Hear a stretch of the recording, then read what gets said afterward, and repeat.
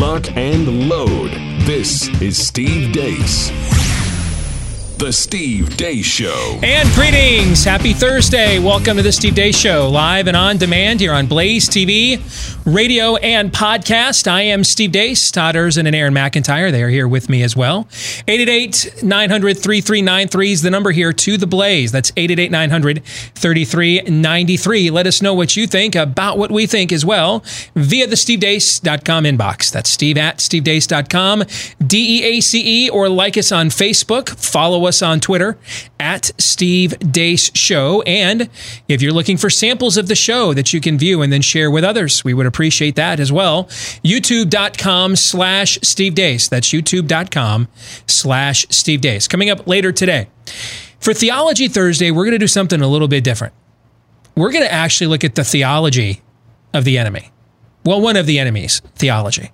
You know, it says in the scriptures in Romans 1 that we have exchanged the truth for a lie, meaning that there's really just one ultimate truth, but there are a multitude of lies. Well, one of the enemy's theologies we're going to look at in the next hour. Have we ever done this before, guys? Have we ever? Probably not since we went through my book, A Nefarious Plot, several years ago, right? We did a book study on it. Is that the last or the only time that we've ever actually, I mean, we've done like the 7 deadly worldviews. I guess that counts too, right? Right. But that was back in what? We did that like in 2017 was the last time we went through those on here on the show? 2018, beginning of 2018, yeah. So it has been a couple of years since we've done some enemy recon, right? It feels like all we do is enemy recon. Well, if you're wondering who it is that lords over you, simply find out whom you're not allowed to offend. Yes. Right? Yes. Yeah. So we're going to do some enemy recon this week on Theology Thursday. We're going to take you inside the theology, and I'm using that word on purpose, of Antifa. Where does it come from, and who are they? I was a guest on a documentary about them 3 years ago by friend of the program, Trevor Loudon. And I was in this documentary with several other people looking at their history and what their true goals are. They are not the only player in the anarchy in our streets, but they are one of the primary players. And I mean, I've even had conversations with people in my family and people in my circle who are well informed, or more so than the average American. I mean, it's kind of hard to be around me a lot and not be somewhat informed just because of what I do all day long, you know, and that there's no way to avoid that entering into conversations. I can't tell you how many people I know within my own sphere of influence that had no idea that these people were predominantly white. And that this thing's been around since like pre-World War II. They're almost as white as I am, and I still listen to Coldplay. Pre-World War II? Yeah. Literally, Hail Hydra. Yeah. I'm kind of surprised, and that's why we're doing this. And so we're going to spend next hour kind of doing a mystery science theater treatment on this documentary. We're going to play it live for you and then react to it ourselves in real time. Who is Antifa? Where do they come from? What do they want? That's coming up, a little enemy recon for Theology Thursday. At the bottom of this hour, we have a very important announcement to make. And I finally get to answer a question that many of you have asked many, many times over the last few years. And so we're going to discuss that coming up at the bottom of the hour. But before we get to all of that, here is Aaron's rundown of what happened while we were away. What happened while we were away, brought to you by The Reverb. It seems some of the protesters have had enough with the looting and rioting. This woman from Washington, D.C. berated a group of white Black Lives Matter protesters. The blacks kill blacks in black neighborhoods every single day. I've never seen a Black Lives Matter in those neighborhoods. Never. Never. You know what they say? When a black person kills a black in a black neighborhood, they come out and they say, when the police comes, do you know what they tell the police? Snitches get stitches. I know that. Okay. Snitches get stitches. But if a white person kills a black person, Black Lives Matter. Stop the hypocrisy. Nobody takes this seriously. In Southern California, these protesters showed up to protect a business from further looting. Why are you protecting the business? What? Why are you protecting the business? Because we're not here to loot. That's not what we came here for. We're peaceful protesting. That's not peaceful. Looting is not a part of peaceful. This business, whoever owns it or whatever, had nothing to do with what we're here for. These nice acts haven't stopped all of the stupid, though. In California, National Guardsmen could be seen kneeling before protesters recently. New Orleans Saints quarterback Drew Brees came under heavy fire yesterday for these comments. Well, I will never agree with anybody disrespecting the flag of the United States of America or our country. Let me just tell you what I see or what I feel when the national anthem is played and when I look at the flag of the United States. I envision my two grandfathers who fought for this country during World War II, one in the Army and one in the Marine Corps, both risking their lives to protect our country and to try to make our country and this world a better place. So every time I stand with my hand over my heart, looking at that flag and singing the national anthem, that's what I think about. And in many cases, it brings me to tears. Bad timing, Drew Brees. Bad timing, bro. All right, you play for New Orleans and you live in New Orleans. All them black people in New Orleans that support you, Drew Brees, you got to be a little bit more sensitive to the timing, bro. Drew Brees, if you don't understand how hurtful, how insensitive your comments are, you are part of the problem. We perform in Germany. I never see a Nazi flag. I don't see streets named for Nazis, because Nazis are a part of history that Germany understands was a cancer and corrupt, and they've ridded themselves of. I see Drew Brees trying to do his part in keeping black folk down. Drew Brees plays in the Deep South. As we travel through the South, we see the Confederate flag everywhere that bounds. So if you're going to tell me about flag and disrespecting the American flag, the fact that you live in a region that they still fly the rebel flag or the Confederate flag, and you don't adamantly speak against that on a regular basis, just tells me that you're protecting the way of life or what you think is right. It's particularly disappointing from Drew because of the sport he plays and the city in which he plays it. Drew Brees plays a majority black sport in a majority black city. So naturally, this morning he tweeted, quote, "I would like to apologize to my friends, teammates, the city of New Orleans, the black community, NFL community, and anyone I hurt with my comments yesterday," end quote. Missouri Attorney General Eric Schmidt tweeted yesterday, quote, "In a stunning development, our office has learned that every single one of the St. Louis looters and rioters arrested were released back onto the streets by local prosecutor Kim Gardner," end quote. Chick-fil-A CEO Dan Cathy says, quote, "Our hearts are breaking for our black team members, operators, and staff, and all those in the black community who are suffering and who have suffered too long because of racism," end quote. Learning the dark tongue of Mordor today, today's phrase is, "Every knee will bow and every tongue confess that the spirit of the age is Lord."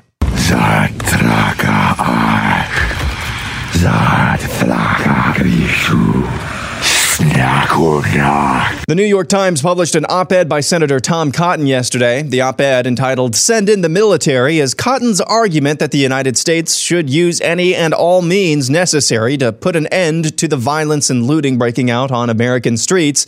So naturally, the New York Times' own staff went apoplectic over their own newspaper publishing the senator's piece. Times reporter and Pulitzer Prize Award winner Ida Bay Wells tweets, "I'll probably get in trouble for saying this, but not to say something would be immoral. As a black woman, as a journalist, as an American, I'm deeply ashamed that we ran this op-ed." And now a stroll down memory lane. New York Times op-ed, "A plea for caution from Russia" by Vladimir Putin. New York Times op-ed, "Trump is right on Syria. Turkey can get the job done" by Turkish Premier Tayyip Erdogan. "What we, the Taliban, want" by Sirudin Haghani, deputy leader of the Taliban. "What Hamas wants" by Ahmed Youssef, Hamas's chief propagandist. Venezuela, "A call for peace" by former Venezuelan dictator Nicolas Maduro. And finally, The Art of Propaganda by Adolf Hitler. And finally, a dog bites man story. What we're watching is a video of protesters getting dangerously close to police dogs. And that's what happened while we were away. Working from home is driving up the worst type of cybercrime known as home title theft. We're doing it all from home, working, banking, video conferences, meal deliveries, shopping. That puts so much more of our collective identities online, more so than ever before. That makes us more vulnerable to cybercrime than ever before. And cyber criminals are targeting our homes. Actually, they want that money in your home so they can take out loans against your equity, your investment, and stick you with the payments or maybe the eviction notice. The crime is called home title theft, and the FBI is warning homeowners. Home Title Lock is how to protect your home from these cyber thieves. Your home's legal title is online, where they find it and forge your signature stating you sold your home to them. Then they'll take out loans on your home and leave you in debt. Banks, insurance, and basic identity theft services, they don't protect you, but Home Title Lock puts a virtual barrier around your home's title so that they can. Protect your home now. Go to HometitleLock.com and register your address to see if you're already a victim, and use promo code Steve for 30 free days of protection to help you through this crisis. Again, that's HometitleLock.com, promo code Steve, to get 30 free days of protection at HometitleLock.com, promo code Steve. Coming up in the overtime today, Julie Kelly over at American Greatness has a piece out that I am disturbed by. In fact, I just saw a couple of things that she has put out and just during your montage, Aaron, providing some supplemental commentary to it. And the piece that she has up in American Greatness is challenging folks like me. For those of you that don't know what that is, that's that's an America First conservative think tank. Largely inspired by the movement around Trump, but I wouldn't say that they are. I mean, they're very supportive, but this is not like a Trump tankathon. I mean, they've gone after Jared Kushner and everything else there. Is that a fair description? Is that okay? Oh, yeah. Yeah. That it's pro-Trump, but I wouldn't say shield Trump, if that distinction is fair. Okay? Yeah, right? I think so. She's got a piece out today at American Greatness challenging people on the right like me that want the military called in to snuff this in our cities once and for all. Or as our friend Josh Hammer put it yesterday, end this anarchy by any means necessary. And her point is, essentially, this is like dying from Mogadishu. I mean, the prosecutor in St. Louis just released everybody they arrested yesterday. Aaron had that in his montage just a minute ago. So what's the point of, okay, so we send the soldiers in. There's going to be some casualties if that happens. All right? And you quell the uprising. But then they're just all let go. The ideologies and everything that were in place to allow this to take place in these blue cities are all still there. So we just keep sending them back over and over again like we did to Kabul. This argument haunts me. I hadn't thought about it until I saw what she put this morning online. And so I want us to work and walk our way through this today in the overtime, all right? Because I really want to be able to tell her, that's nuts. I'll help you. Good, because I'm not, right now I'm kind of haunted by the argument. And so we're going to discuss it today in the overtime. BlazeTV.com/Deace. BlazeTV.com/Deace. If you're not already a subscriber, go there. That's where you'll get a discounted subscription at BlazeTV.com/Deace. If you're already a subscriber, that's where the overtime will be posted later today. Let's get to the rest of what is in Aaron's montage. And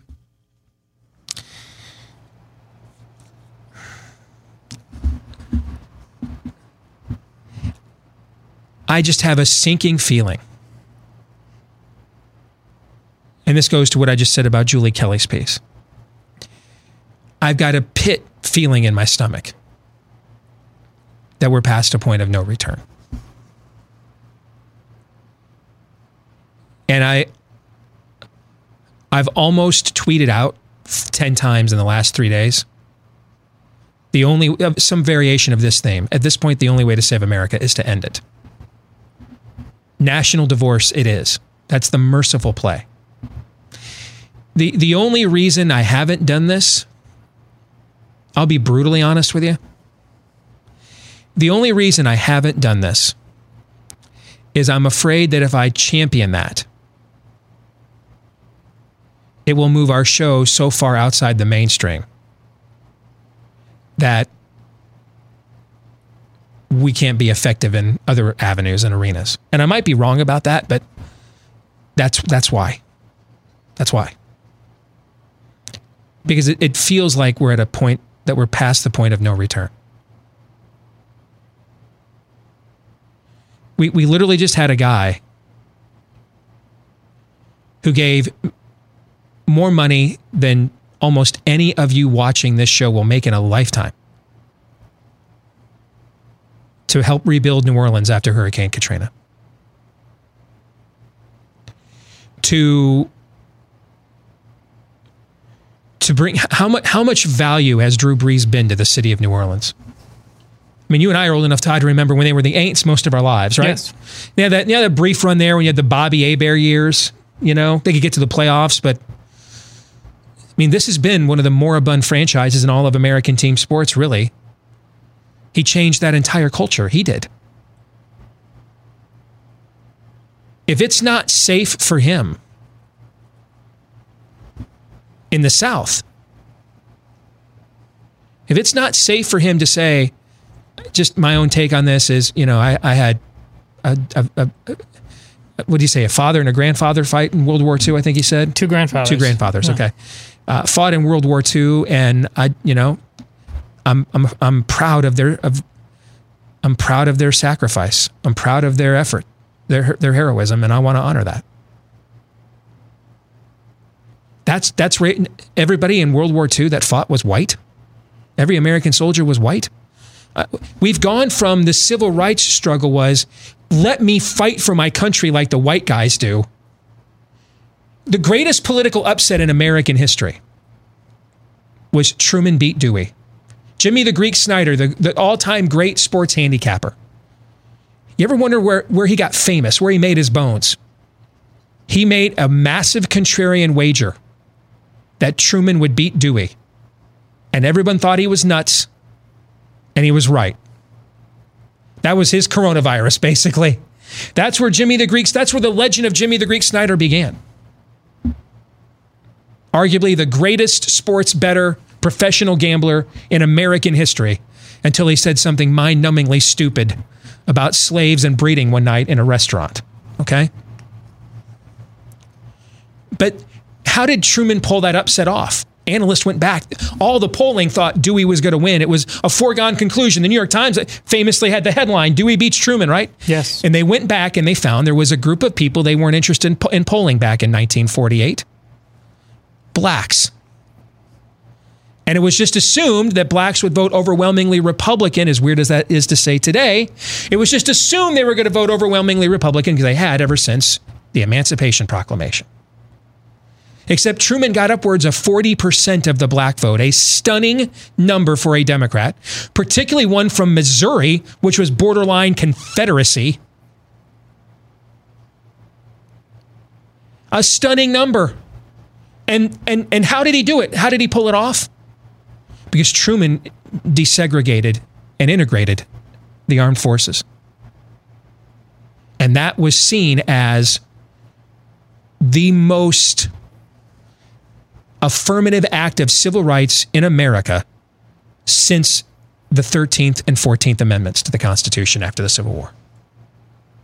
It's just, at Gallup, everybody was white. Didn't even think to call into the black communities and ask them who they're going to vote for, and just assume they're all voting Republican anyway. It turns out a whole bunch of them voted for the Democrat, and that's what caused the upset. You ever heard that story before? How hilarious is that story in the context of what just happened to Drew Brees? We went from a civil rights battle of, I want to fight for my country. I want to serve. I want my exploits recognized. I want to be a general. I want to be a captain. I want to be in the cockpit. And now, we're on the other side of the looking glass, Alice. And now the civil rights battle is to not want to do those things. Those of you that are old enough to remember what life was like in 1948, I don't. I wasn't born for another 30 years. I gotta believe, whatever you may think of race in America right now in 2020, I have got to believe, man, it is galaxies better in 2020 than it was in 1948.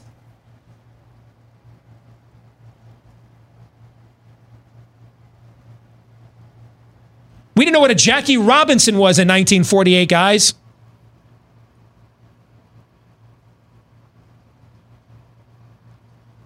I have to believe it's better than it was then. I have to believe that.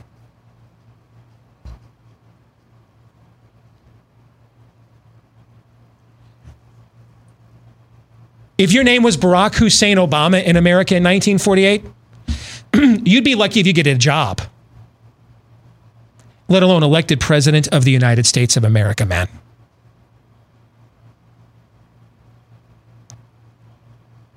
And then I look at the fact this morning, first thing he gets up on his Instagram page,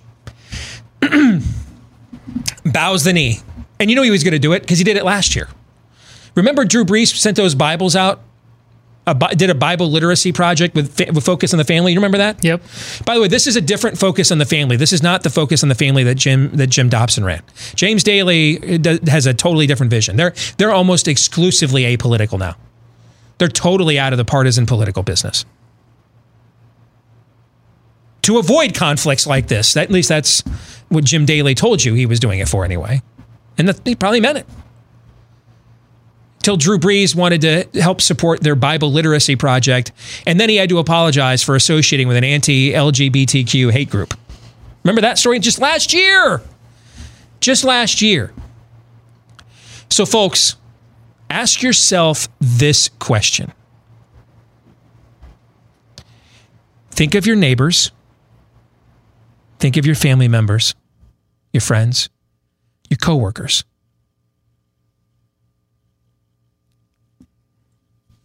Look at your churches. And ask yourself a question that's going to make you feel real uncomfortable. And I feel uncomfortable, which is why I'm going to ask you, because I'm hoping by passing it on, I can relieve some of the tension of this question on myself. Ask yourself, if a guy who has survived, Drew Brees stopped playing college football 20 years ago. He's been in the NFL for 20 years. 20 years. If a guy who can survive for 20 years playing the most violent sport in this country and at a high level and has been immersed in a far more racially diverse subculture and environment than the vast majority of Americans of any color, if what is required of him to be this good at this violent of a sport, the level of discipline, the level of courage, the level of toughness, mental and physical. What's Drew Brees known for the most? Accuracy, throwing to a spot. We invented the phrase throwing men open because of Drew Brees, because he's shorter than the average quarterback. He can't see downfield, so he has to make what are called anticipatory throws. He's got to have the balls to stand in there and throw that ball a half second before he should in most cases, because otherwise he can't get the ball there. He's one of the smallest guys on the field, and he's a maestro at it. That guy, okay? That guy. All that pressure all the time. If that guy, if everything that he has been about and done up until this point doesn't give him a pass to say, I prefer to stand for the flag and the anthem based on the service of my own grandfathers. If that guy can be broken down in less than 24 hours to take the mark to the spirit of the age, then ask yourself a question that I don't think any of us really want the answer to, but I think we have come now to the time in this game that we have to ask this. How many of your pastors can stand in the gap then? How many of your priests? How many of your conservative leaders? How many of your politicians? How many of your friends?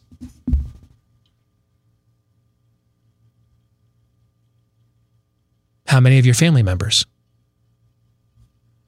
I'm getting emails from people now. My sister thinks I'm a racist. My cousin thinks I'm a racist. How do I argue with that? And I keep telling you don't. I wouldn't talk to that person ever again. Ever again. Ever. It's pointless. It's a pointless exercise. Dust, sandals, kick, move on. If a guy who has been a superstar and a philanthropist in such a racially diverse city as New Orleans for the last decade and a half, he hasn't played his whole career there. He came from San Diego, but he's been there many, many years, a decade and a half. If he's not allowed, he didn't even give a critical opinion. Just said, hey, for me, here's where I'm coming from. I want to honor my grandparents. This is my truth, Steve. Yes. He's not permitted his truth. So, remember when we wanted athletes to have a platform and use it? They don't.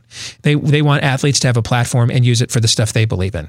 Because this isn't about a dialogue. It's about an inquisition. That's what it's about. Not about a conversation. It's about an inquisition. That's what it's about. It's not about, hey, we need to have a plethora of dogmas here at the table. No, it's about my dogma needs to dominate. That's what it's about.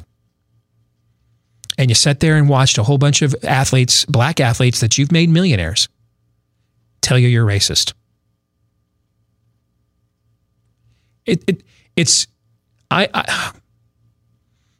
We're going to do the whole silly NFL kneeling debate from 2016 all over again. We're going to do that all over again. We're just going to run it back. You know what? They really are. They're really going to have a guy get reelected with 40 million unemployed, aren't they? They're going to do it. They're going to literally make every single mistake that they made before. But bigger this time. And instead of an unlikable nominee, it's an incompetent one. And they're going to make every other mistake. Why? Here's why. Because what's driving this spirit of the age is not interested in sharing a country with you. That's why they're not trying to persuade you. They're trying to rule you.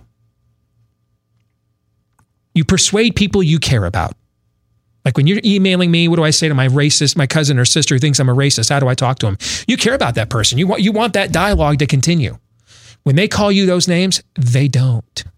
They don't. They don't believe you're worth dialoguing with any longer. They've ended the dialogue. They've ended it right there. You're subhuman to them.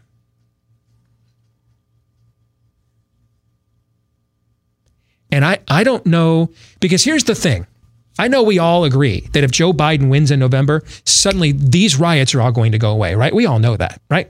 We know that, right? Yes. Yeah, we know that, okay? But are people like you and my audience going to live with that? When you see his presidency go after your gun rights and your religious freedom and your ability to homeschool your kids and everything else, because do you think all these columns they're writing and everything they're saying, that they're totally fine with Uncle Joe being Harry Truman Redux once he gets in office? Hell no. First of all, he won't be calling the shots anyway. These people will be. They'll be the ones calling the shots. And he's given every indication. Yes, he's already told you. Yes, he's already told you all of this. Yes. And so this won't be over. They'll be satisfied, but you won't be. Because you're going to realize that they used Banana Republic methods to get power over you. And then they're going to use this power to rule over you. And you're not going to sit there and just say, sucks, shucks, I guess we'll get him again in 4 years. I don't think so. One of you sent me an email the other day and asked, Steve, you said when they almost had the mass assassination, you went on CNN, and when they almost had the mass assassination of those Republican politicians at the softball field, that if that had been successful, that could have been an Archduke Ferdinand moment for this culture. And one of you sent me a note asking me, is this the Archduke Ferdinand moment? I think that it may be. Because if this tactic is successful, then that whole debate we had the last couple of years about how much like them can we become in order to beat them, right? And I thought there was a real important principle to make in that argument. For a couple of years we had that conversation, right? None of you will entertain that conversation if they beat you this way.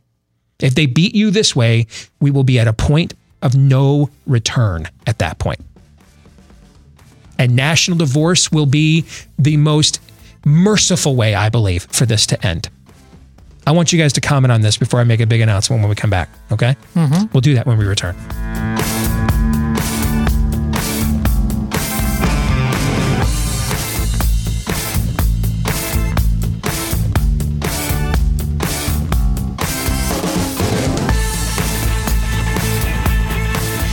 We are going to make an announcement we have been waiting to make for quite some time here in a few minutes, but I want to get right to letting you two respond to the mental math I was doing out loud in the last segment to open up the show. Todd, I'll start with you. Your thoughts. Well, I told you last week that I picked up the Federalist Papers to read again after not looking at them in quite some time. And I told you I was really depressed after reading the first ones. Well, it's apropos to bring up again because, Steve, you are talking exactly like Alexander Hamilton in terms of arguing for a stronger union in the form of the Constitution. If we go down the road you are talking about, it can't help but lead to war because of human nature. You're making a human nature argument. You're not making a Republican argument. Right. You're really just like we will have the argument for the Constitution. This binds us together in having a conversation that ultimately benefits all of us. If you take away that, and that's absolutely what Hamilton is talking about.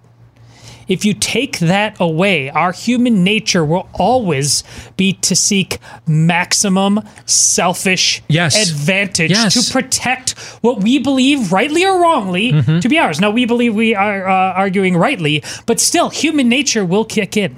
This is fundamentally a constitutional argument that Alexander Hamilton himself laid down about why we preserve the Union. Steve is absolutely right in his instincts on this.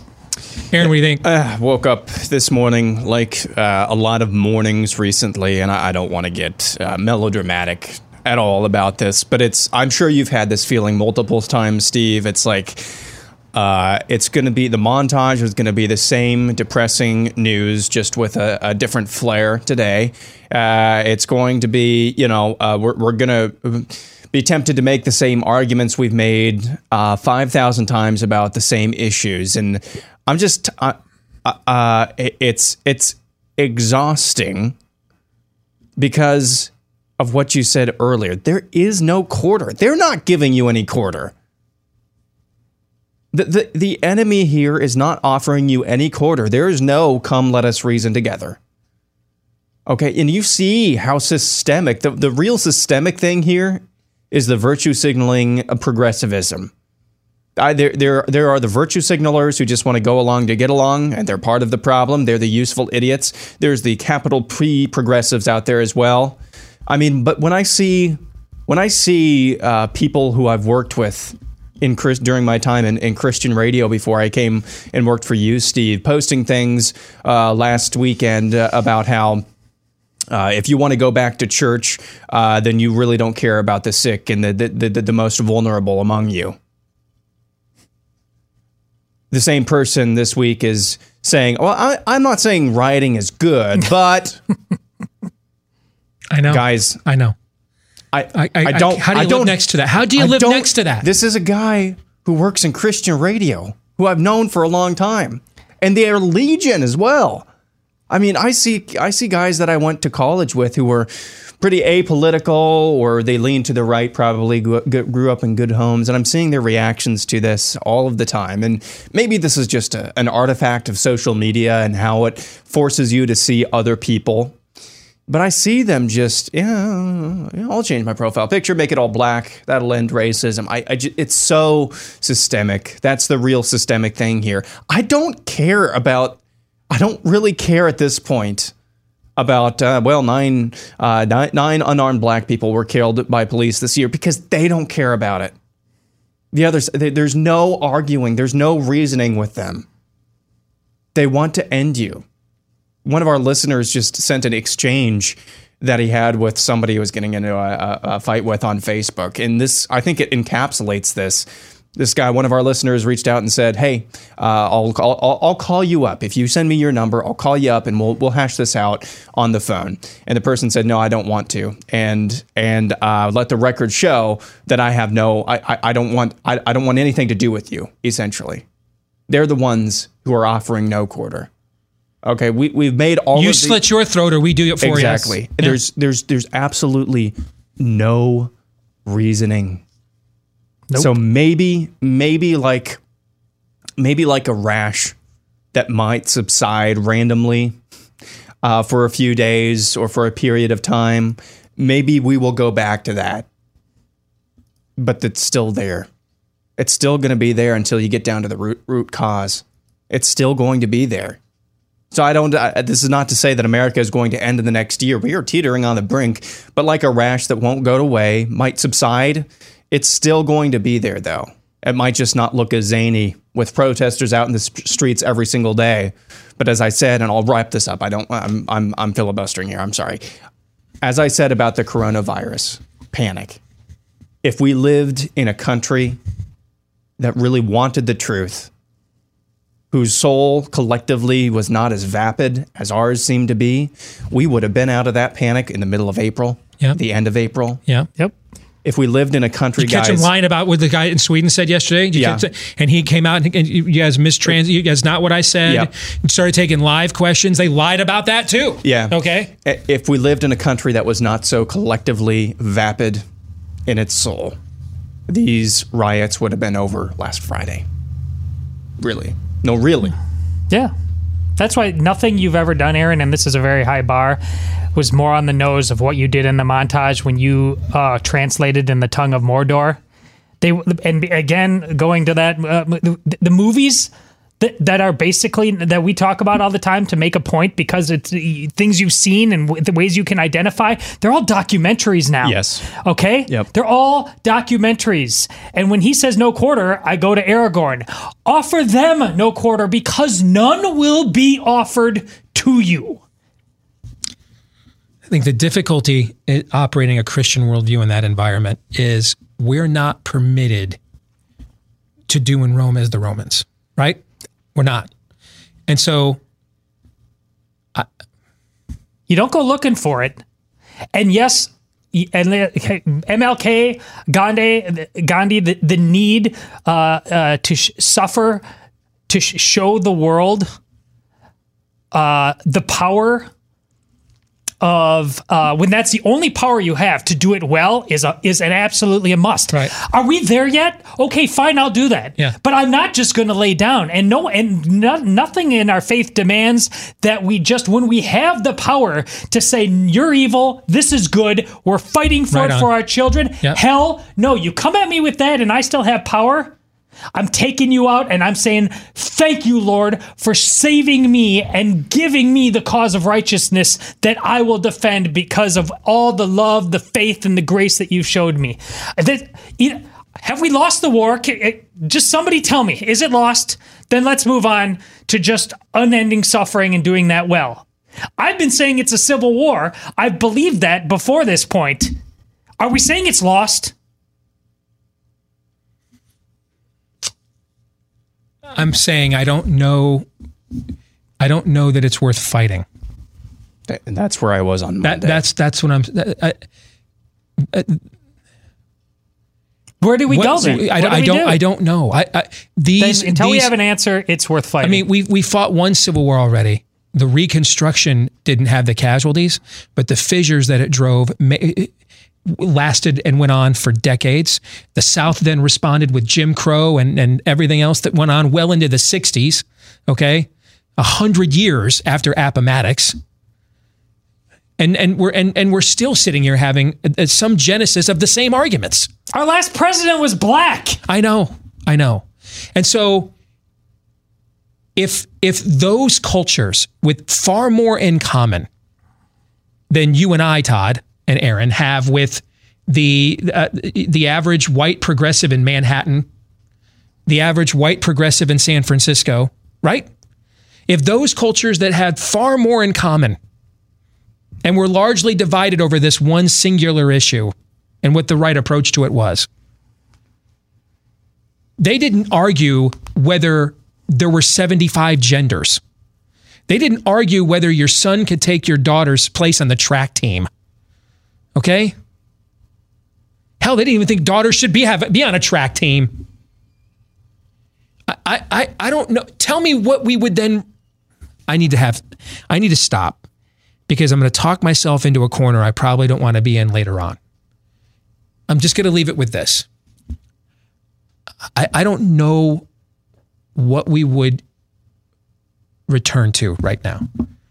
And and that doesn't mean there isn't anything. I just don't know what it is.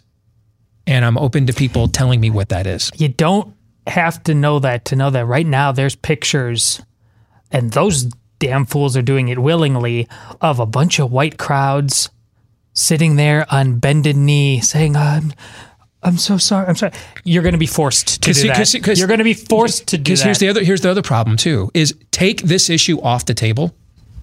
You actually have more in common culturally with a lot of those black folks that are protesting. Not BLM, those are Marxists, okay?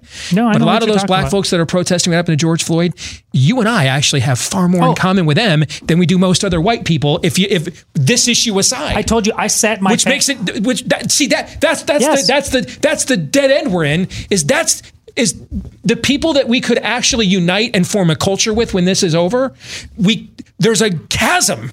We can't get across it. You know what I mean? Well, there's a constant deterrence. That outcome is for God. We can't see it, but that outcome is absolutely for God. But I sat my family down and I showed them that video of that wonderful black woman that kicked off Darren's montage. From her accent, she sounds Jamaican. I don't know exactly. Let me put a point blank to you. God bless her. Do you think you've got more in common with her and the shirtless black guy protecting the looting store, or most of the white people in your own parish on a given Sunday mass? Who do you think you really have more in common with when it comes to defining moral lines, meritocracy? Who do you think you really have more in common with? Oh, it's at least a flip of a coin. It's at least a flip of a coin. Yeah. You're right. That's a hell of a position to be in geopolitically, right? Yeah. That the people you have more in common with, you really, on a lot of other tangible issues, you really can't get to a place where you could build that bond because there's a giant shibboleth standing right between the two of you. I don't know how to work your way around that. You can't. God can. Well said. So we're back to revival or bust. Is that what you're saying? Okay. All right. Well, 4 years ago, I wrote a book that I am unfortunately going to have to read again, and I am scared to death to. All right. 4 years ago, I wrote a book. I was sitting in Washington, D.C. Speaking of on the nose. Yes, I was getting ready to do Mark Levin's show to promote my book that had just come out at the time, Rules for Patriots, How Conservatives Can Win Again. I was sitting in a hotel at the Capitol Complex in D.C. in the shower when this line came to me. This book is dedicated to all the useful idiots out there, especially those of you who weren't aware of the fact you were being used all this time.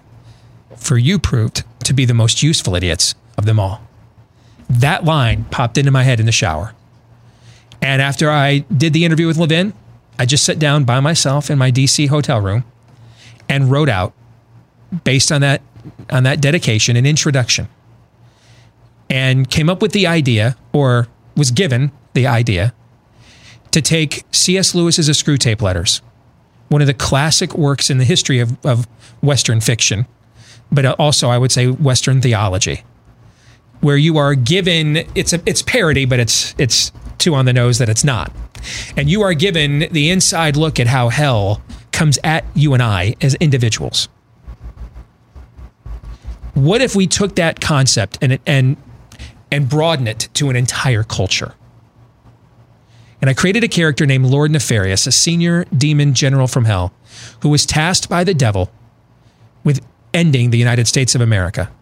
Because next to the church, it was what stood the most in his way in this world.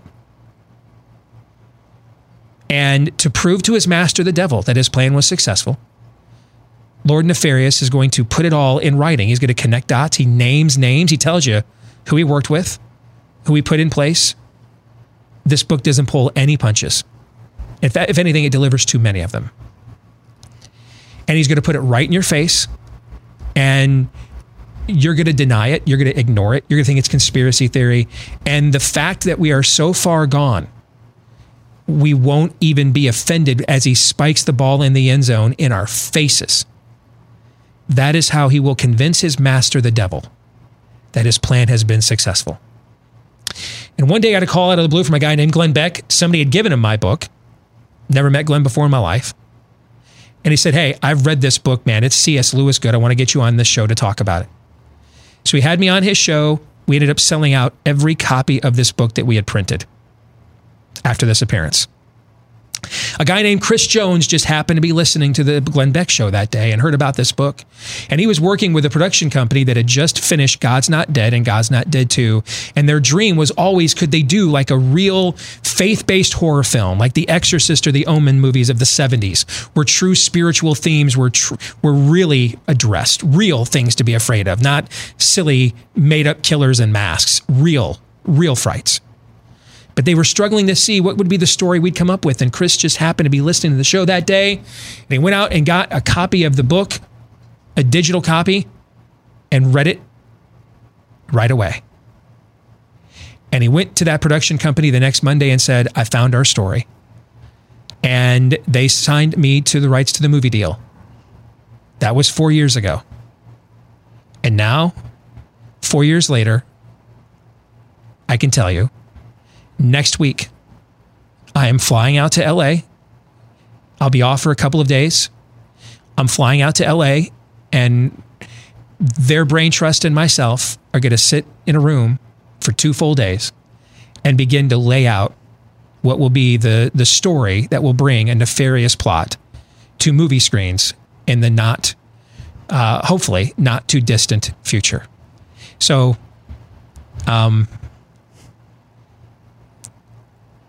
I'll leave it there. The coolest email, I'd already told you this, but the coolest email I've probably ever received, and you've probably ever written, is just the casual one you sent to Aaron and I. Oh, hey guys, flying out to LA to work on the movie next week. Why don't you dudes take next Thursday and Friday off? I mean, just going out to LA, make my movie. Just another day.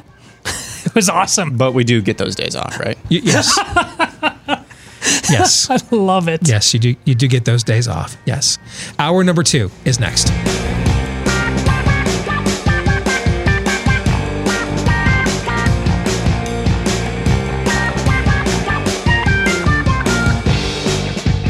Back with Hour 2, live and on demand here on Blaze Radio, TV, and podcast. I'm Steve Deace, Todd Erzin, and Aaron McIntyre here with me as well. If you are a podcast listener and you wouldn't mind leaving us a 5-star review, no matter where you get the podcast from or through, the more of those we get, the more likely we get to continue doing this show. So you can keep listening to this podcast. That's what you can do to help us help you. Keep those 5-star reviews coming. Thank you to the thousands of you that left us one of those 5-star reviews already.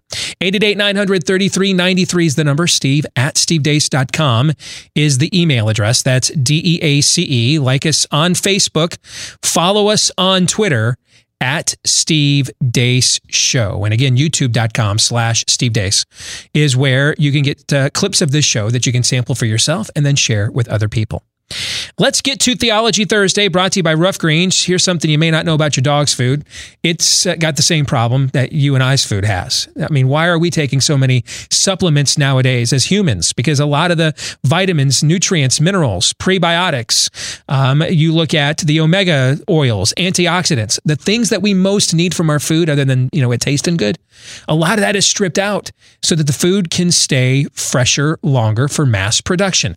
Same thing has happened with our dog's food too, and that's where Rough Greens VitaSmart comes in. It is not a dog food, but it is a premium dog supplement, and apparently it tastes great because our dog woofs it down every time we put that powder on his regular dog food, and it contains all of those massive amounts of vitamins, minerals, and enzymes and probiotics and antioxidants that your dog needs. And right now you can try it for just 14 days to jumpstart your dog's revitalization, to get your dog back being active and mobile and excited with a healthy skin and coat all over again.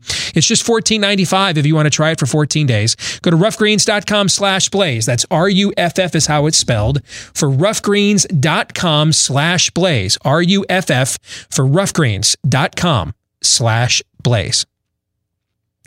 3 years ago, I was asked to appear in a documentary that we're about to watch with you for Theology Thursday.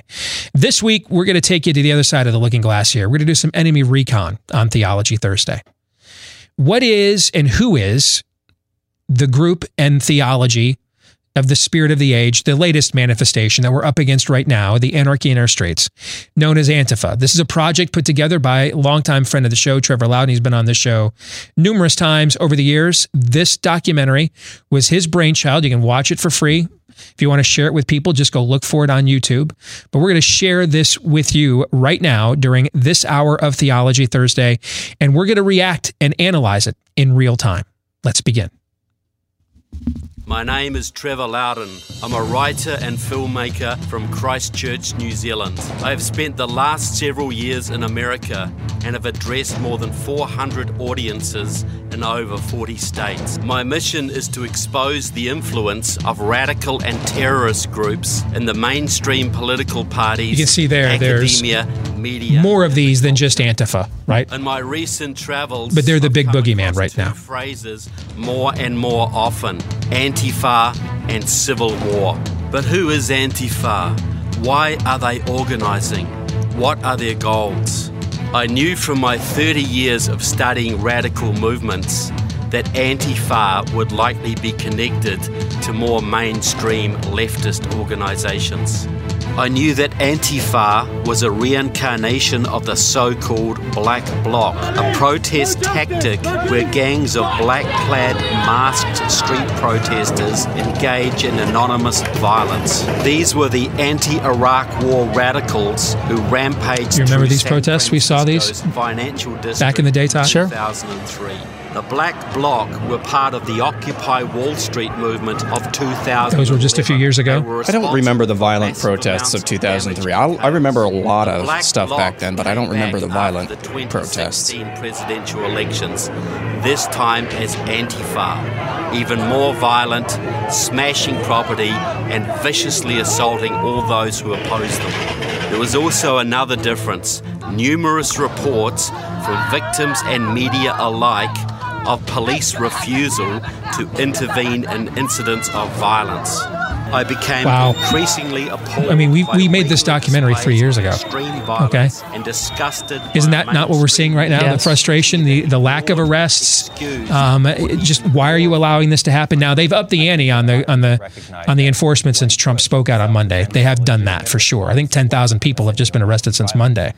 But this weekend we all watched all weekend long. Like, what were why are they just standing down and letting this happen? Right. Point of order. The University of Washington IHME called and said 10,000 arrests is exponential growth. With them on many things, I sought out the most active warriors against Antifa.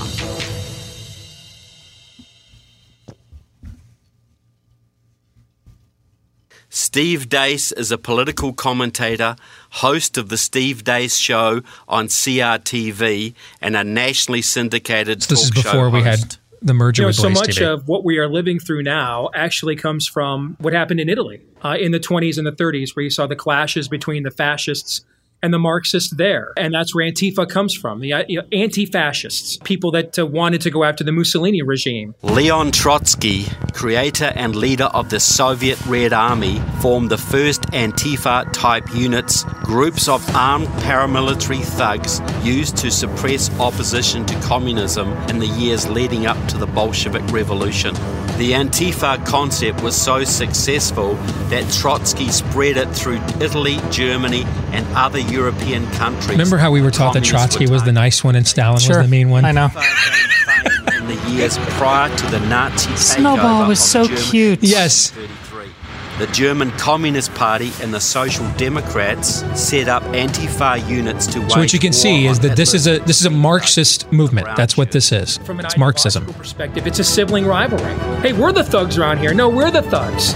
Hey, we're the gangsters here. No, we're the gangsters. Hey, we're the tyrants here. No, we're going to be the tyrants. After the Nazis destroyed Antifa and the Communist Party, many former left-wing militants switched sides to the Nazis. It would make sense they would switch sides to the Nazis. I just had a terrible thought about what we've been talking about with, and what we're going to talk about in the overtime regarding devices. The only difference is which the military group gains control, and so ultimately, what if the reason Trump isn't using the military, and it speaks to exactly what you're talking about, It's because there's been enough infiltration of the military that Trump's not sure that the military would put it down. 5% of the brown. I mean, well, that's what happened when the Visigoths came over the wall. A whole bunch of Roman soldiers took the uniforms off and said, "Hey, Brutus, is that you? Yeah, it's the cousins. It's a family reunion," and they turned on the city. That's what happened when the Visigoths came over the wall. That exact scenario is what occurred. Yeah. Known as the Anonymous, I hate the crazy voices in my head. Streets protesting against visiting American President Ronald Reagan. I have read and I have been questioned since I've been here about certain demonstrations against my coming. And I would like to say just one thing, and to those who demonstrate so. I wonder if they have ever asked themselves that if they should have the kind of government they apparently seek, no one would ever be able to do what they're doing again. Antifa resurfaced in the early 1990s. Really use somebody who can command a bully German pulpit communists like that right now, and man. anarchists joined forces We really to combat could. gangs And of Twitter is not neo-Nazi the bully skinheads pulpit. We could coming out of former really communist use East someone Germany. that could stand British up communists and anarchists on a stage of that magnitude to fight the British and just National bring Front. some compelling clarity Opposition like to a that handful right now. of real fascists soon morphed into violence against any opponent of the far left agenda. The German intelligence service website To your point, when you read history, talk about the Revolutionary period, just the remarkable bringing together of the minds at that time. Same thing regarding Reagan's time. It wasn't just Reagan. It was Pope John Paul II. It was Margaret Thatcher. This coming together of like minds. So you don't just stay. It's always some sort of minority, but you're not just alone all by yourself. United Kingdom, Germany, New York, and Berkeley, California. Sheltered, nurtured, and funded by left-wing city councils, Antifa became well established across Germany, especially in the formerly communist East. They have places in Germany, entire cities that I've gone to that are like known as Antifa towns and have their stickers all over, and they can't set up police stations there or they'll be shut down and raided and attacked by this militant group. And they've just become a thing since Trump's election in America. They've really just started to get a wave of popularity there. And I'm worried that it's going to get as bad as it is in Europe. I was interviewing a young man in Germany who was like, please blur my face, please distort my voice in this interview. He wasn't saying anything particularly offensive, just something with a remote right wing. That would be a moderate idea in America. And he was so afraid because he said the Antifa in Germany would put him on their website and on their lists, and they might hurt his child. They might come after his job, his livelihood, crash his home. There are plenty of stories of the homes of fascists being raided and all their things being smashed. Gavin McInnes was a co-founder of So you have to Vice understand, Media. some of these terms, if you're in Aaron's generation, are new, okay? DC. As a teenage anarchist punk, Communists view capitalists as fascists. Sure. Okay? That's important to understand. Communists view capitalists as fascists. All right? So you have to keep that in mind. If you are a capitalist, you're a fascist. See, because it keeps dripping into your eyes from your forehead no matter how much you clean it. And they were screaming, whose campus, our campus, whose campus, our campus, in a catatonic state. And I went over to my microphone. There's plenty of mics, and I couldn't do my talk. And the professors, by the way, pretended they were regulating this talk, but they weren't. They didn't kick anyone out. They just said, please sit down, just going through the motions, but they're implicit in all this. And I went over to the guy and I said, here's a microphone, come on up. Let's have it out. And as I brought the microphone to him, the way I describe it is it was like a radioactive. So as it got closer, he went, oh, and this sort of, the whatever you call that meter, that radioactive meter, was going closer to him. And he'd go, oh, who's coming? And then when it got really near his face, he'd just cringe. And then as I walked away, Yeah, see, there's no interest in a dialogue here. We talked about this last hour with Drew Brees. There's no dialogue, no conversation, only an inquisition. That is it. It's an inquisition. There will be no discussion. There will be no dialogue. There will be no debate. Period. Period. But in fact have morphed into totalitarian communists. Nobody should own anything. So you support communism? You know, we're making a What do you think, dude? Do you understand who you're talking with here? Yes. Do you understand who you're talking with here? Yes. Do you understand? Yes. I'm a communist. Okay? They have no problem saying we are communist anarchists, and they wave the hammer and sickle, and they've basically been duped by Marxists. So what's the difference between today's anarchist movement and the communist movement? Is there a difference? There's absolutely no difference. No, there's whatsoever. not. Lindsay Grathwohl is a Bay Area free speech... Nothing new under the sun. Just new people under the sun who haven't heard it yet. So to Aaron's generation or people a little bit older, this is all new. Right? You weren't even alive in 1991 when the Soviet Union fell, right? Mm-hmm. So you rely, therefore, on those who were going to teach you history because you didn't experience it, you didn't live it in real time. You're relying on people that were charged with teaching you history to pass that legacy on to you, right? Right. Was this passed on to you? Not a whole lot. No. I mean, no, it wasn't. Not amongst my comrades, anyway. No.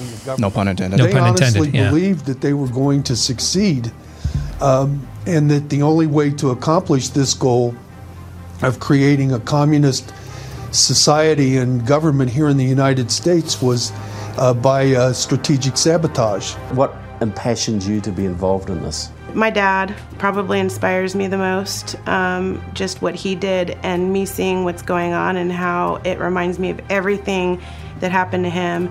That's probably my biggest motivation, aside from the fact that I love this country. I love this country, and I'm watching it, in my opinion, I'm watching it fall apart. And I feel like I need to get in there and do something. So your dad, Larry Grathwohl, tell us a little bit about what he did back in the 70s that makes him so exceptional. He was in Vietnam. He was in the 101st Airborne. When he returned from Vietnam, he went to University of Cincinnati, where he ran into the SDS, which was eventually turned into the Weather Underground Group. Yeah, the Students for a Democratic Society. This is the baby boom generation version of Antifa is who these people were. And my father-in-law was in the 101st Airborne too, by the way. He was their runner. He would run messages between the Central Committee and other groups. And so he knew what the main characters in that group were doing at all times. He watched them plan bombings, watched them plan many acts of violence. And what she's talking about, you've heard me mention a book in the past, Radical Son, by David Horowitz, not our friend Daniel, but David Horowitz, about his evolution from a 60s radical to the MAGA, activist that he is today. And he wrote this book back in 1996. I would urge all of you watching this to go get this book and read it. It's one of the greatest political books I've read in my entire life. He lived through all of this. He was in all these groups. He was in all these meetings. And so what she's describing her father saw, that's exactly what's in David Horowitz's book. And again, that book's over 20 years old now. I'm angry. This man should be in jail. Him and his wife, Bernadine Dorn, they should both be in jail. They should not be out. It makes me angry because he's out there pushing this, but not only is he out there pushing this now, he's been allowed to push this in our schools for decades. And I firmly believe that his teachings, just him and the liberal teachings, have made Antifa what it is. Jack Posobiec is a highly controversial journalist, activist, and former Special Projects Director of Citizens for Trump. He has served several tours in the Naval Reserves as an intelligence officer. Jack uses his intelligence skills to track Antifa activities. I'm not a Nazi. What are you doing, man? Hey! We were told 20 years ago that communism had collapsed, that communism was no longer a problem. Yet we see violence and anarchy on America's streets like we haven't seen since the 1970s. And at that time, we know it was communist-directed, by the Weather Underground, the Communist Party USA, and others. So why are we seeing this violent, communistic sort of activity today when it's no longer supposed to be a problem?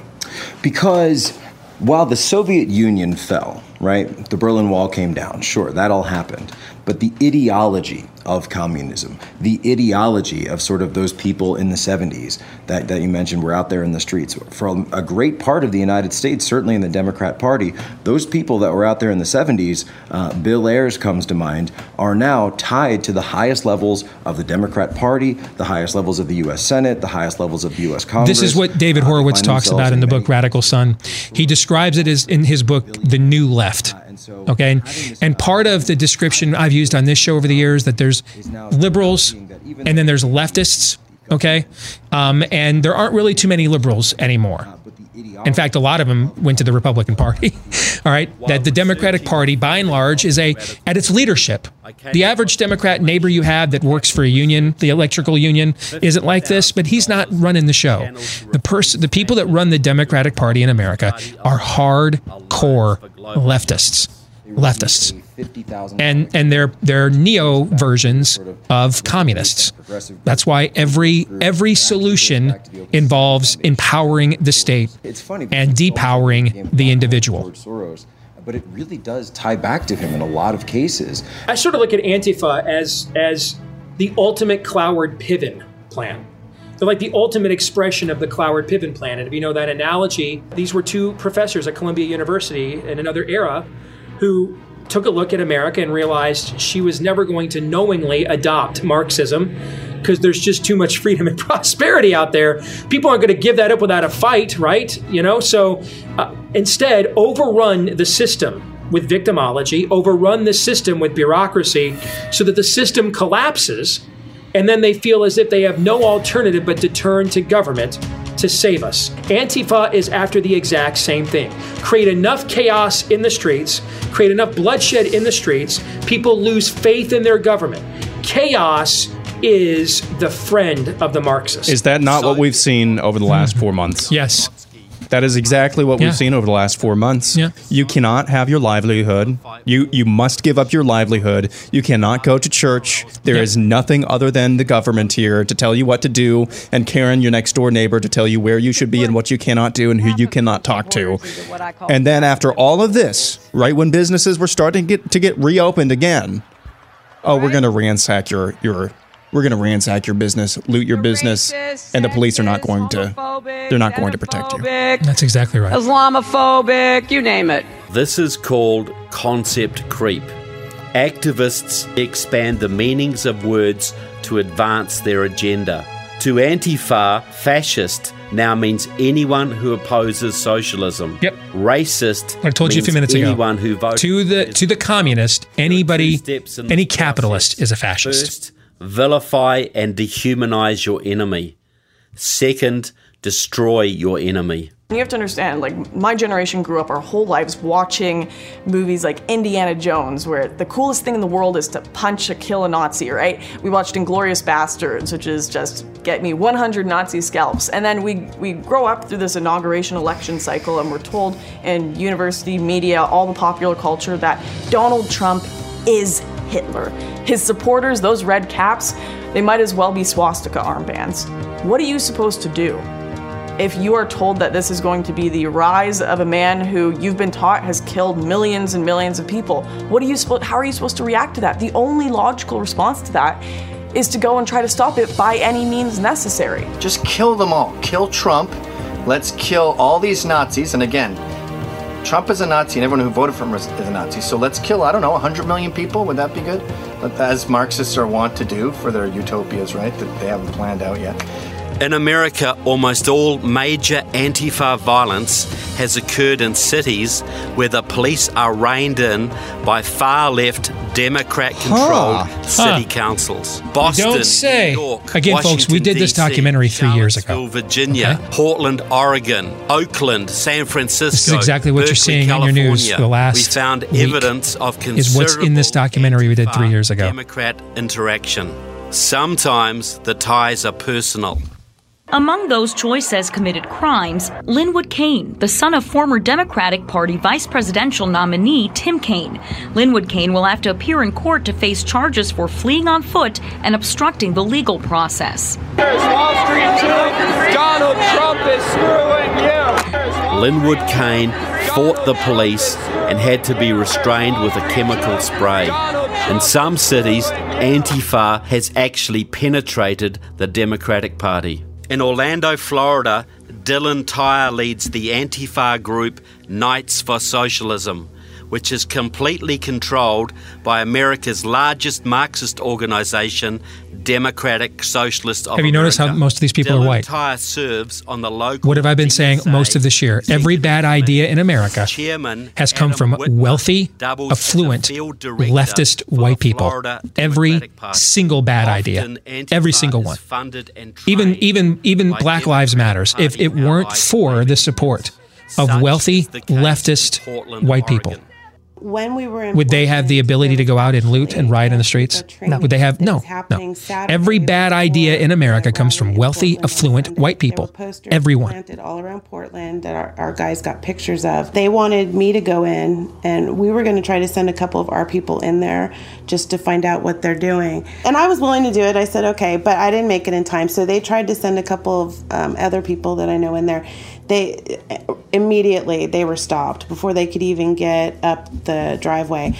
What's interesting is that the training happened at the Labor Union building. Yes, it was going on there, and then one of the Antifa people, of course, they all have bandanas on their face, so you can't see who it is. He said he wanted to make it known that not only did they own that building, but they owned 3 or 4 blocks, like the whole, all around there. That our guys needed to get out of there, like right now. Very organized. It was very, very organized. It wasn't a cheap looking building. It was very nice from what I saw the pictures. That's not college kids just protesting. There's money behind these people. Lots of money. How do you do this multi-city? When it comes to Antifa, where do all the stashes of bricks and everything else and the IEDs and stuff that police are uncovering? Where's that all coming from? The IED theory? I don't know. Yes, this is a coordinated insurrection, which is why these people should be treated as domestic terrorists. I didn't say described or labeled, treated. All right? When you see somebody in an Antifa black mask, you should look at them the way you looked at Muhammad Atta. That's how they should be treated. Mayor Jesse Aragon, former Mayor Lonnie Hancock, and current Berkeley City Councillor Chris Worthington have all been members of the BAM Facebook group. What specifically is it about Milo Yiannopoulos that you and others have an issue with? Well, first of all, Milo Yiannopoulos is a fascist. He's a white supremacist. He's funded by Steve Bannon and Breitbart. He's an acolyte of Donald Trump. And he was on the UC Berkeley campus to try to recruit more fascists. By any means necessary are a group of professors, students, quote unquote intellectuals publicly stating they believe that right-wingers and people they deem to be fascist need to be stopped by any means necessary. That means guns, that means violence, that means potentially killing people, which is a very, very scary thing that is being advocated publicly and with very little resistance in America. Why not be peaceful about it? Why not, chant and hold your signs and things? But when you take the barricades and you destroy the building and when you set fires, isn't that counterproductive? I think that the left has been far too timid for way too long.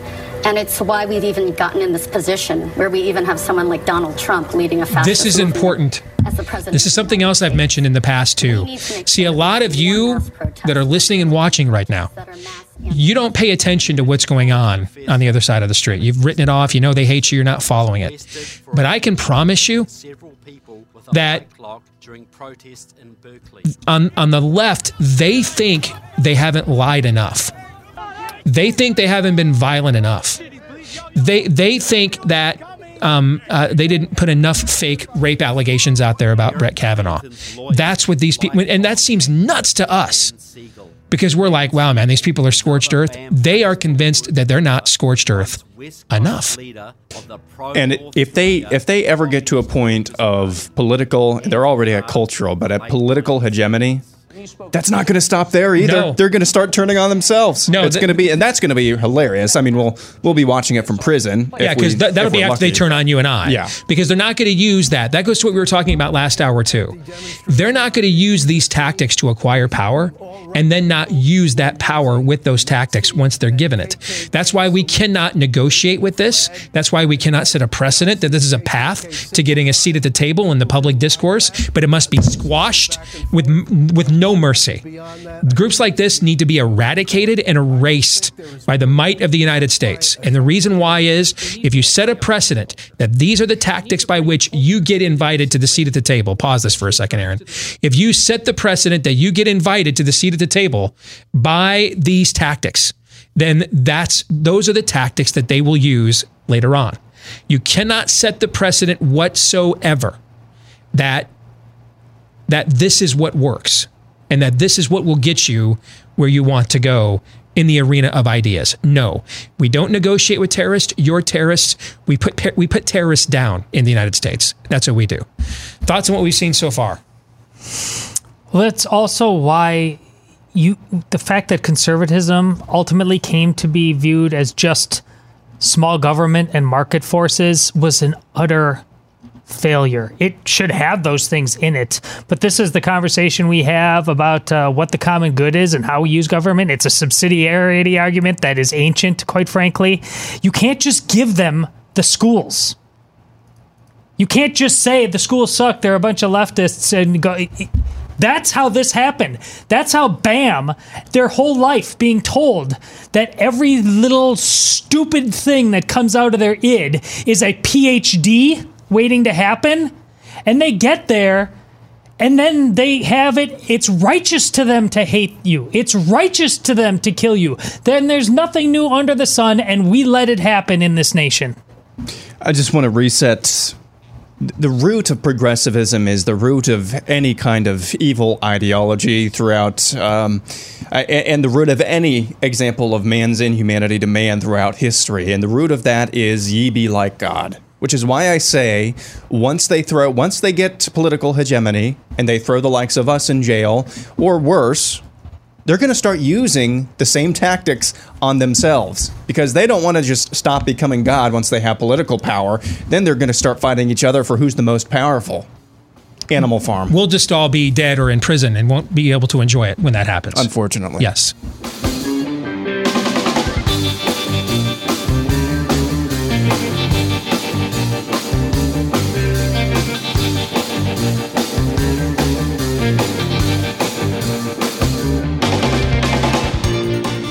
The SAT and ACT are often thought of as simply inconvenient tests students have to give up an entire Saturday to take a few times their junior and senior years. But the reality, however, is they're the two most powerful forces driving curriculum in the United States today. That's why we have the expression teaching to the test. And there's no question that the College Board, which owns the SAT, that's a far leftist organization. They're probably all down with things like Antifa that we're talking about here today with Theology Thursday. In fact, just last year, the College Board had students reading Bernie Sanders' op-eds. I mean, he would be another Antifa lullaby. No, I'm sure they had them reading the writings of Clarence Thomas and or Ted Cruz too as well. I'm sure that didn't happen. But yes, the good news though is, hey, the good news is there is a new company maybe doing things like that. They're taking on the SAT and the ACT. It's called the Classic Learning Test, or CLT. It's been around for just over 4 years, and it's already been adopted by more than 200 colleges, and nearly every college will now consider CLT scores at least as a supplemental component of your kid's college application. It's shorter than the SAT and the ACT, and students now take it from the comfort of home through remote proctoring technology. But the final CLT of the year is coming up. That's June 20th. That's rapidly approaching. So with the SAT and the ACT canceled, the demand for the CLT has been so high that seats for that June 20th final CLT are limited. So don't miss out. If you know a high schooler or you have one yourself, don't miss it. Save your seat and register today. Hundreds of colleges are already offering tens of thousands of dollars in scholarships for CLT scores. To register for this June 20th official college entrance exam, visit cltexam.com. Again, register now at cltexam.com. That's cltexam.com. theologythursday.com. Let's continue with our Theology Thursday. We're doing it, though, from the other side of the street. This is some enemy recon. We're looking at who is and the theology behind Antifa. And what you're finding out is that the theology behind Antifa is Marxism, the religion of state. And this is from a documentary that we put together 3 years ago and was produced by a longtime friend of the show, Trevor Loudon. Let's continue. They need moral chaos in a culture. They need to bring a culture to the divisive breaking point where it essentially turns to the strongman, the authoritarian figure that is the leader of their tribe, and say, hey, fix this for us, save us from ourselves, bring us order. And that is the Siren's song. Hey, how come you guys are hanging back? That would be a good question for the chief of police. I mean, I haven't seen the cops around people and just like beating the shit out of each other. A public statement, right? No, I'm just asking you guys. I mean, you're here. I would defer you to our public information officer. So they told you to hang back? As I said, I defer you to our public information officer. Isn't this exactly what we saw over the weekend? What's your next question? All over the country. We saw this over the weekend, didn't we? Yeah. Hang back. Don't arrest anybody. I've been watching all day. People get... The only thing he's not doing is taking a knee. Pretty bad. I haven't seen you guys around much. Okay. And if you no longer have a platform to discuss, which the conversation very quickly went from should we allow free speech to should we ban hate speech to should we respond to hate speech with violence, once the conversation has gotten to that point, there is no more capability for the right and left to communicate at two different tables and bring their ideas. The only possible conclusion is violence. And these guys are being exposed for what they are. They're not freedom fighters pushing for less government. They're brainwashed communists trying to kill people. Milo's event, there were people being on the streets that were just being These beat are with sticks. white kids, mostly from suburban, affluent neighborhoods who got worked over by the communists that the last two generations of this country have allowed to take over our education system and our university system and subsidized at the exact same time. Eventually, these chickens were going to come home to roost. And they're these skinny, punk, rich white kids wearing all black garb out in your streets right now. Right now. This was a rally of genuine white supremacists, bona fide Nazis, and Ku Klux Klansmen. If you are walking down Main Street America waving a Nazi flag, 1, you're a moron. 2, you're a terrible person. White lives matter! White lives matter! The whole event was a disaster waiting to happen. Thousands of activists swarmed on the town looking to confront Nazis. Workers' World Party brought a contingent to confront the cops and their Klan-running dogs in Charlottesville, Virginia, as part of a battle to take down altars to racism, what the media cynically calls Confederate monuments. It wasn't just Antifa, it was Democratic Socialists of America, International Workers of the World, the Party of Socialism and Liberation, and the pro-Russia Workers' World Party. Essentially, what you're dealing with, from a worldview standpoint, are two peas in a pod. Their only argument they really have is, we want to be the thugs in control and not you. We want to essentially do to the people that you're ruling almost all the exact same things that you want to do. We just want to be the one holding the gun to their head instead. The two sides fought for hours. According to several media reports, the only action police took was to steer white supremacists into direct confrontation with the anti-fascists. There is no moral high ground there. The proper antidote to lawlessness is not another form of aberrant lawlessness. The proper antidote to lawlessness is law and order, and that is something, true law and order, that neither Nazis or Antifa are advocates for. One of the great tragedies of this era is to watch the greatest generation spend untold blood and treasure in their time to defeat Nazism over there so that it wouldn't come here, to defeat Marxism over there in the Cold War so that it wouldn't come here. And we are now, in my generation and the one behind me, we are now importing the various worldviews that our grandparents' generation spent their lifetimes attempting to defeat, in their natural habitat so they would never come here. No Trump, no wall, no USA at all. No Trump, no wall, no USA at all. Do you remember That when last the line. FBI No USA at all. after terrorist groups? That's what this is about. Down the weather They could just be lying. It's an insurgency. They're terrorists. They should be treated as such. Its former self. Why aren't the authorities going after today's terrorist group? Why aren't they going after Antifa? Antifa is at war with your government. Why aren't your authorities fighting back? It's the president promised law and order in his convention speech last year. I'd like to see him live up to that promise, because I think there's a lot of Americans dying to see someone just spank these brats once and for all. If Antifa violence remains unchecked, what will be the consequences? So if Well, you look at your Trevor, kids, 3 years your later, future, I think we kind of know what the America consequences are. do you want your family Ladies and gentlemen, it's been what's on our television screens for the last 5 or 6 days now. Those are the consequences. The worst reality show ever. Family, and I don't have to worry about taking my children.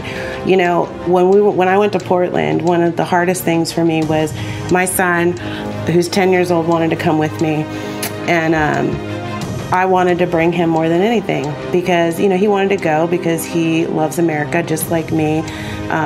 He's very patriotic. He's following in his grandfather's footsteps. And he didn't understand why he couldn't go. And I had to sit him down and I had to explain to him the danger in it. And then, you know, later I showed him the videos of me wearing a helmet and everything that happened. And I just think that it's really sad that in America, we can't go to a free speech rally without having to wear helmets and to leave our children at home. Your police are constitutionally bound to protect every American citizen's right to free speech. What will happen if the police are prevented from protecting Americans exercising their First Amendment rights? Every American's right to speak freely must be protected at all times by county, state, and federal law enforcement authorities. Most people, regardless of how they voted in this last election, don't want to live in an America that looks like the Berkeley campus. Your founding fathers enshrined free speech as the very first amendment to your Constitution. They understood that free speech is your most important protection against tyranny. The Constitution. This is not the time to walk away from it. This is the time to come even closer to it. This is the time to assert it more. This is the time to use it more. Be radical in standing for the Constitution. Free speech is never free. It must be fought for by every generation. What are you going to do?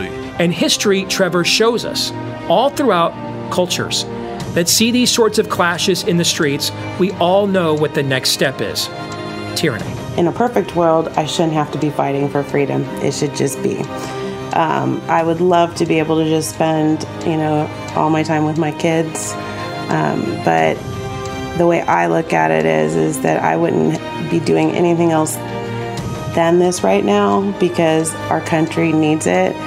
And I want this country to be better for my kids. I want them to be able to stand, in, like I said, in the middle of San Francisco with their flag and be proud and not be afraid to do it. The United States of America is the Or you could have the bastion country 3 years later where Drew Brees has to recant the fact that I like to stand for the anthem because my grandfathers died in World War II trying to beat Nazis. America. Do not So- allow that to happen.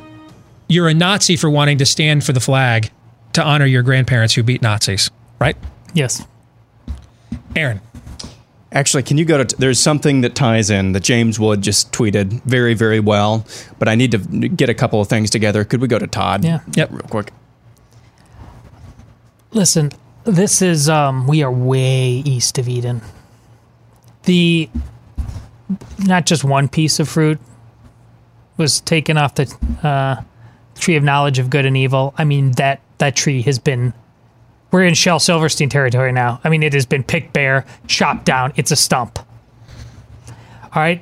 But the antidote there, right there, is immediately after that happened, God, hey, angel, flaming sword time. The victory is ultimately ours. But that should embolden us to know what to do in this moment. to be the light in the darkness, no matter what the cost is. Here and no further. Pick up your flaming sword.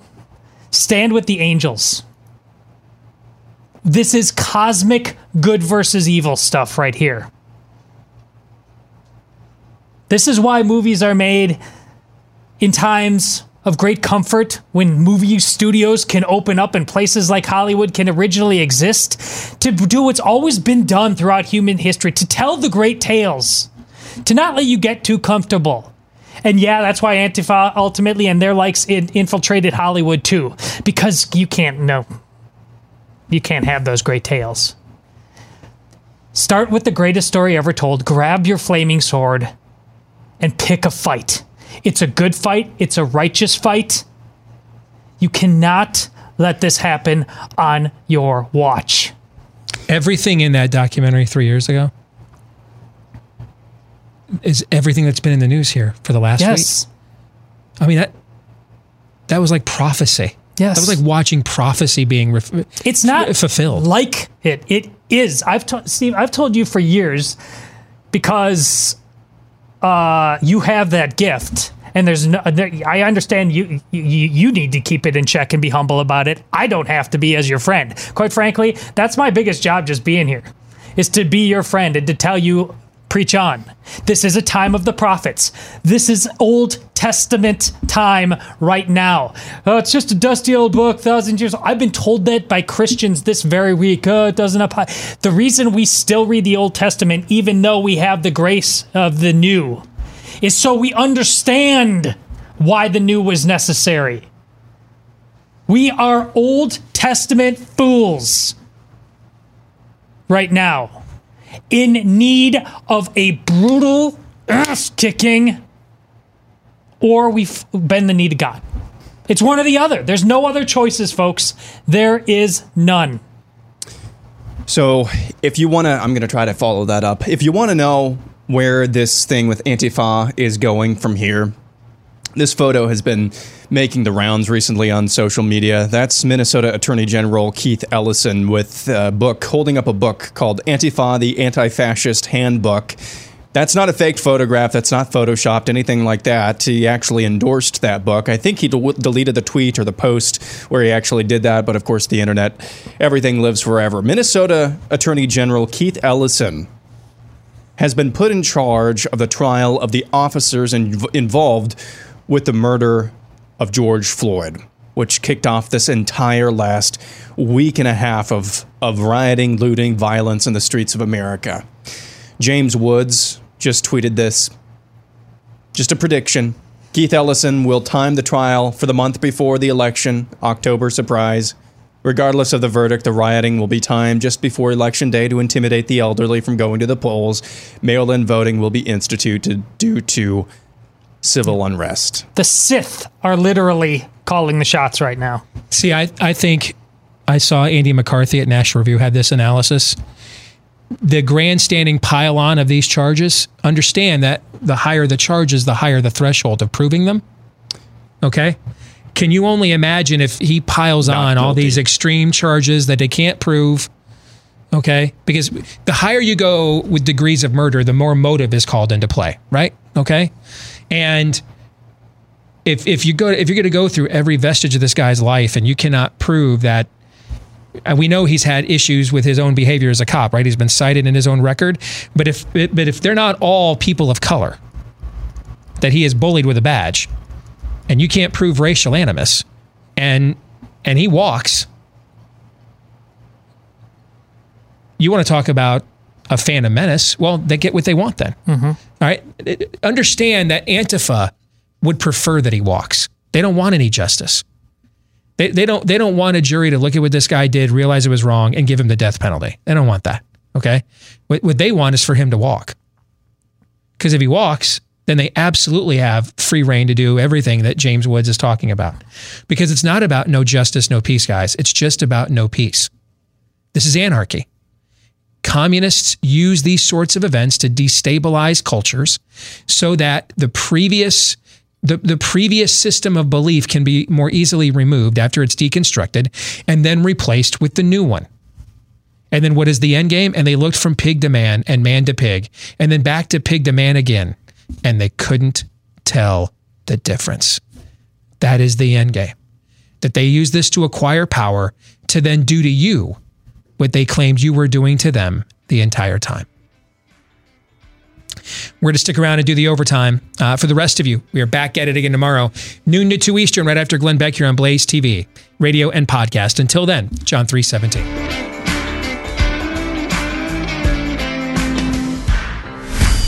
This is Steve Deace on the Blaze Radio Network.